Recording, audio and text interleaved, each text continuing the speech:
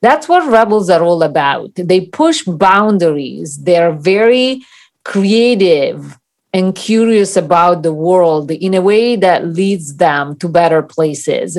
And I have been in too many organizations or I've talked to way too many people across contexts who just go through life accepting the way things are.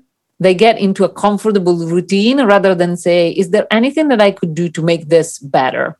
And rebels ask that type of questions quite often. Hi, and welcome back to Habits Matter. I'm your host, Shreyasi Singh, founder and CEO of Harappa Education, and this is our season 4 finale. It's been an absolutely fantastic season as we've delved into path-breaking ideas for the world of work with 5 stellar women thinkers. For a season finale, I'm thrilled to have Francesca Gino, a professor of business administration and negotiation at Harvard Business School. For her recent best-selling book, Rebel Talent, Gino spent more than a decade studying rebels who break the rules across the world of fine dining, thriving fast food chains, and mega corporations such as Google and Pixar. She describes rebels as people who are changing the world for the better by challenging the status quo in everything they do and breaking the rules. So we asked her, who is a rebel talent?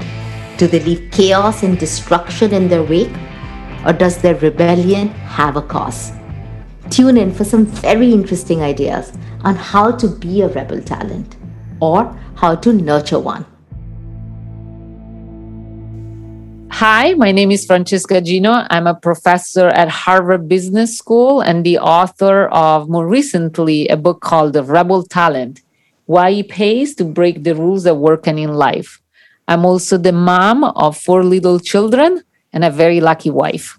Gina's also involved with the negotiation program at Harvard Law School, the Mind, Brain, Behavior Initiative at Harvard University, and the Behavioral Insight Group at Harvard Kennedy School.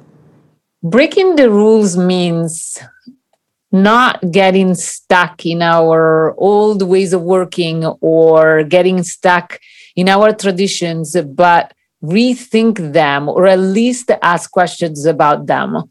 The book came out from the fact that we often think about rule breaking and rebels, who are the people who break the rules, the wrong way.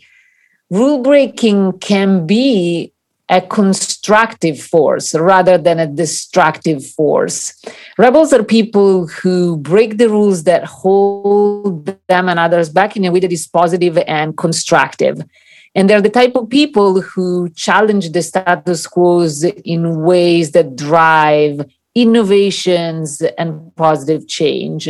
And so what I wanted to say with the book is tell people that the way we think about rule breaking is often wrong. And that rather than being negative as we imagine it to be, it can be rather positive. But who is a rebel? And that's fascinating, of course, that you're reframing the conversation on what breaking the rules means. But could you help us with who is a rebel really? And how do you spot a rebel at work? Absolutely. We seem to have a very fixed idea of who these rebels are. In fact, we tend to think about people who are a little bit dark in the sense of people who, yes, maybe they're creative, but they're also quite difficult to work with.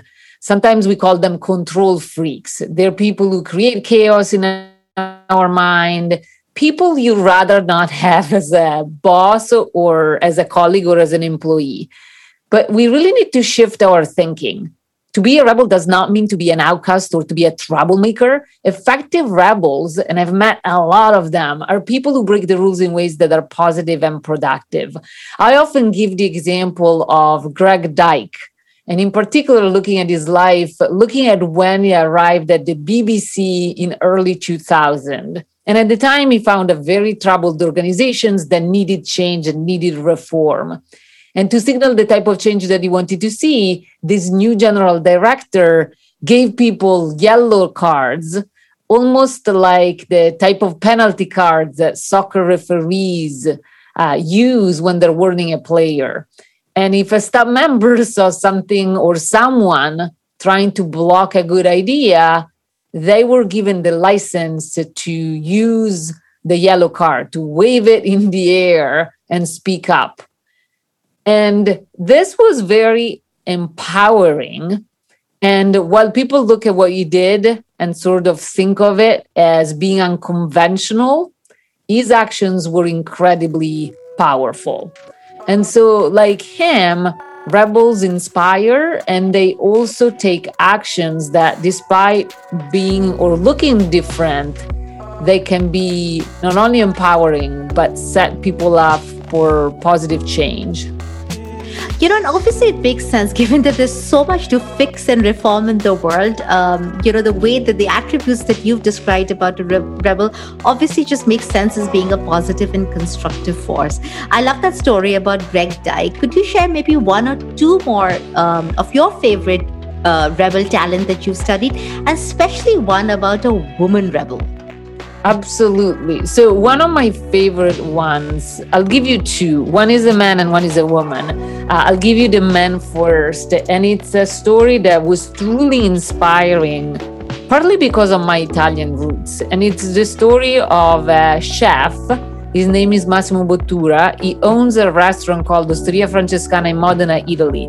And the restaurant is a 3 Michelin star restaurant. And in 2016, it became the best restaurant in the world. And the reason why I find this chef to be quite inspiring is that he went to traditional Italian dishes and decided to reinvent them. He came up with very innovative ways of cooking these dishes. And if you know anything about Italians, you know that we are quite peculiar when it comes to cooking. We might not care about rules when it comes to driving or when it comes to speeding, but when it comes to cooking, we have very precise rules. From the way you pair certain type of sauces to certain type of pastas, very, very clear on the rules to be followed. And he went into this context and started asking a lot of questions. He said, well, maybe it made sense to cook the dish 20 years ago this way, but nowadays there might be a better way. And so he came up with very creative spins on traditional Italian recipes. And if you think about traditional recipes, especially in places like Italy, they're really something we cherish. We cherish our traditions, and we cherish our traditions, especially when it comes to cooking, because these recipes are our grandmother's recipes. And so what he did was very courageous.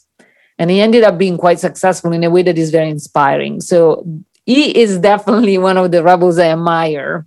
Another one who is a woman is Ava DuVernay.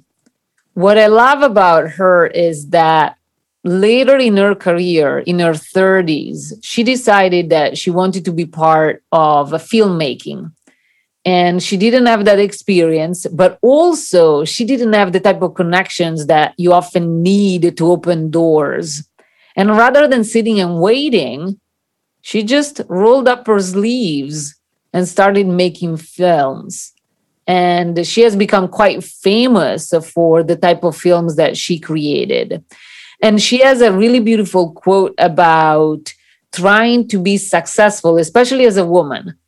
And also, in her case, a woman of color, not because you're waiting for other people to paint the way, but because you're crafting your own journey in very creative ways. And so, again, she demonstrated a lot of courage that I find quite inspiring. Much like Italians, we also take our food very seriously at India, and sort of all the concoction of so many little spices that must be put in for the perfect dish, as tradition calls it. So I completely, resonate with that sentiment. And fantastic story also obviously about Eva. I think for example, the common habit and trait that rebel talent shares then essentially is that they are first principle thinkers, that in a way that they're disruptors more than that they are naysayers. Yes, so I think it's a wonderful way of framing the type of rebels that I had the chance to study and oftentimes even shadow. These are people who do not break rules just for the sake of being contrarians or just for the sake of breaking rules. They push on constraints and they push on rules that really might not be as productive because they hold them and others back. And so if I come back to the example of Eva, one of the things that she said that, again, was quite inspiring in terms of thinking about breaking rules in ways that are productive, she used to say that in reference to the role of women in business in particular, she says something like, I think that there have been cracks made in the glass ceilings by women who get close enough to hit it, but I'm mostly inspired by women who create their own ceilings. In fact, I think she uses the term by people who create their own ceilings. That's what rebels are all about. They push boundaries. They're very creative and curious about the world in a way that leads them to better places. And I have been in too many organizations or I've talked to way too many people across contexts who just go through life accepting the way things are. They get into a comfortable routine rather than say, is there anything that I could do to make this better? And rebels ask that type of questions quite often. You mentioned organizations, and we're absolutely going to segue into that as the next piece of conversation. But last, to just sort of close out on the habits and traits and characteristics of rebel talent, it's different from eccentric talent or irreverent talent or ill-disciplined talent or creativity in the face of chaos. A rebel talent is much more deliberate, curious, and courageous, right? Is that also a right distinction that I'm making? Absolutely. In the book, I talk about 5 different talents that these very different rebels seems to share. One is a talent for novelty. So rather than sitting with what's comfortable and familiar, they embrace the new and they become comfortable with the uncomfortable. The second one is curiosity. So rather than taking the usual ways of working for granted, they push boundaries. They have that sense of awe and curiosity we used to have when we were little kids. They also have a talent for perspective. And what that means is that they come to situations, to problems, and rather than looking at them from one angle specifically, they have a broad view. They also have a talent for authenticity. So rather than just nodding their heads and conforming to the views and behaviors of others, they bring their self forward. They're very willing and courageous to bring their ideas and contributions into discussions and into meetings. And finally, they have a talent for diversity. They don't accept stereotypical views or judgments that often others in society pass on us, but they truly leverage differences. And so what I think is really important is these talents existing as a mix. The reason why I often see rebels taking things too far is because, yes, they're courageous. Yes, they have a lot of curiosity and authenticity, and they go for novelty, but they lose out on perspective and diversity. And so as long as those 2 ingredients are there, as well as the others, then you're going to end up with rebels who are really constructive and quite effective in leading positive change. Oh, that's a perfect framework. And so you're saying the alchemy of novelty, curiosity, perspective, authenticity, and diversity in some magical formula, and maybe a little bit different for each rebel talent, is what sort of creates a rebel talent, correct? Absolutely. And in fact, since you mentioned it, those listening in might wonder, what type of a rebel am I? What's my starting point? And so I created a test that is called the Rebel Test. It's available for free. It's on the book website at rebeltalents.org. And if those listening have 7 minutes to spare, that's how long the test takes. And it tells you which type of rebel you are. So you might be a guard, a traveler, a climber, or a pirate. And it also provides some feedback on your type so that you can start taking actions to embrace your inner rebel more often in your life, but also at work. Oh, that's excellent. Thank you so much for that tip. So we'll all head to rebeltalent.org, did you say, for that 7-minute test for where we can get our rebel personas. Absolutely. And for people who say, oh, I turned out to be a pirate, that's actually a good thing. Pirate ships are one of the organizations that I had the chance to study in great details as I was working on the book. And to me, they are really interesting organizations for 2 main reasons. So in the book, I talk about others, but one is the fact that At a time when it was about 200 years before slavery ended in the United States, pirate ships were the most diverse organization on the planet. They were getting people to be part of the crew, not because of their gender or because of their skin color, but because of the attitude that they had, because of their skills, because of the passion that they were showing for the mission. So just for that, I think they get a lot of credits in my mind. But second, it was really interesting to learn about how the ship was organized.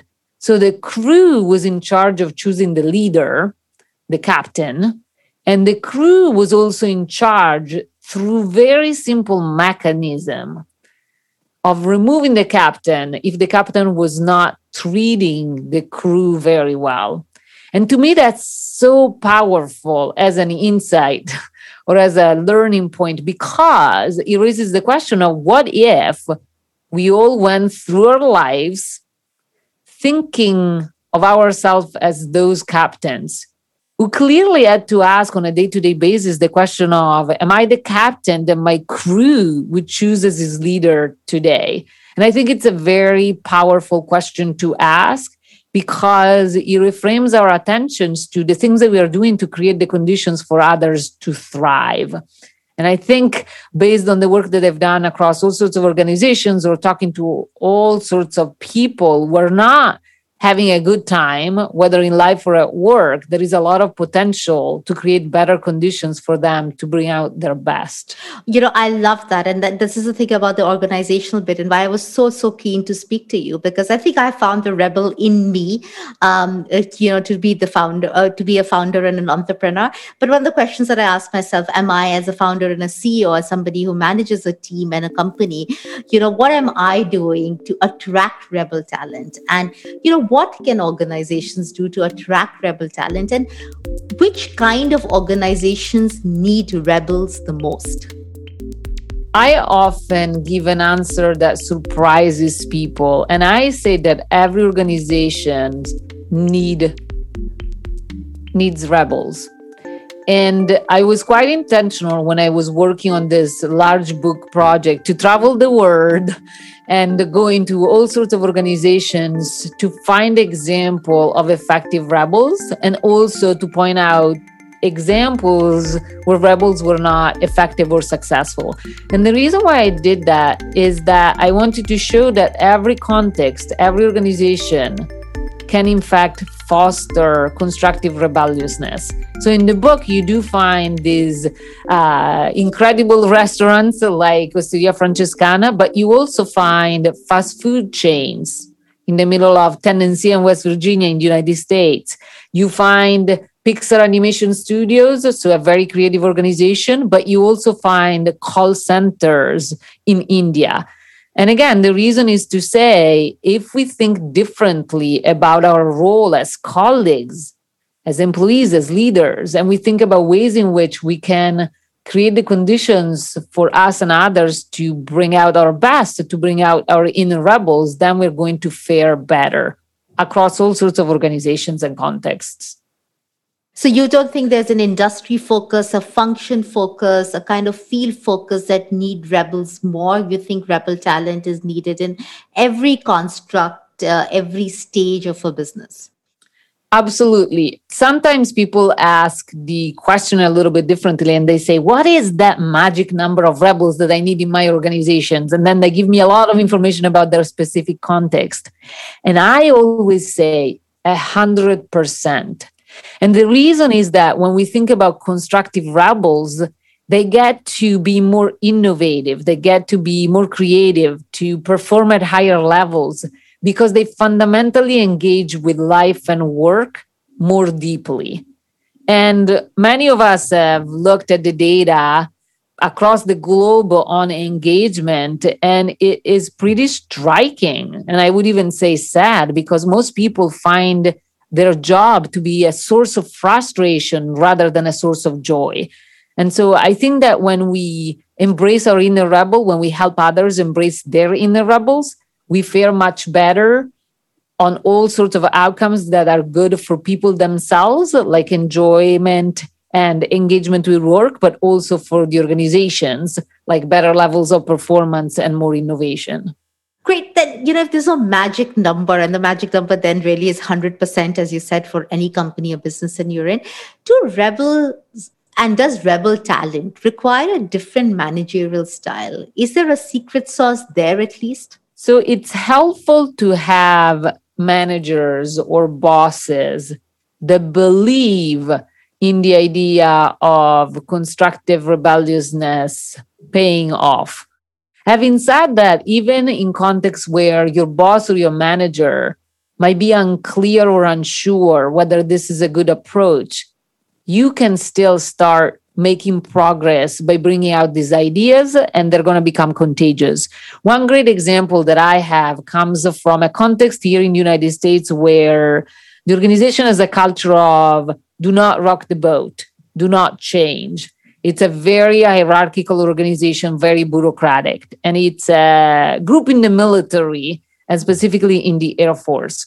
And a new leader came in about 3-4 years ago. And then he trusted these people to embrace this idea, to embrace curiosity, novelty, perspective, diversity, and authenticity within the boundaries that he had set for them. And if you look at the number of innovations that came out of that group in the last few years, it's pretty impressive and quite surprising. And he got there not by waiting for others above him to change or to embrace this idea.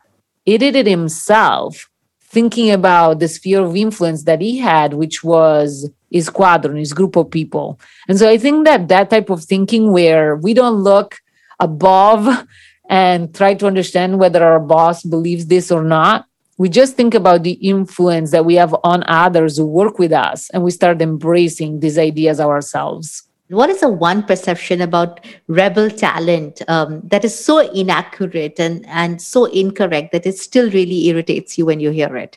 That rebelliousness is going to lead to chaos rather than rebelliousness leading to all sorts of great outcomes, the great outcomes that we talked about when we think of rebelliousness in a constructive way. So that, to me, is something that still gives me trouble. And often that belief, especially when I hear it from leaders, comes from the fact that, in a sense, they're not trusting their people to actually act in ways that lead them and their organization to thrive.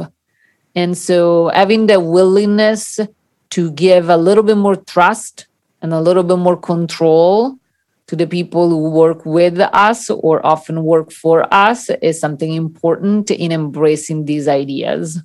Thank you so much, Francesca, for that sort of really pragmatic and very, very interesting conversations and some very doable actions for our listeners, whether you're a young professional yourself or whether you're a leader and a manager who has custody of maybe rebel talent in your teams that is not recognized or does not have the space to be their best selves. Thank you so very much for joining us for this conversation. Such a pleasure. Thank you for having me. We've come to the end of season 4. We hope you enjoyed this new format of free-flowing dialogue with a thoughtful and inspiring guest. As always, we'd love to hear what you think. Do DM us your feedback, ideas, and suggestions on our Instagram handle at habits.matter. Habits Matter is a show brought to you by Harappa Education. This episode was scripted, produced, and managed by Nitin Shamsuddin and Soumya Bahuguna, under the editorial direction of Seema Chaudhary. Shout out to Madhwan, a super talented audio engineer, and a brilliant design team for the snazzy creatives. Follow Habits Matter on Instagram at habits.matter and Harappa Education on your favorite social media channels.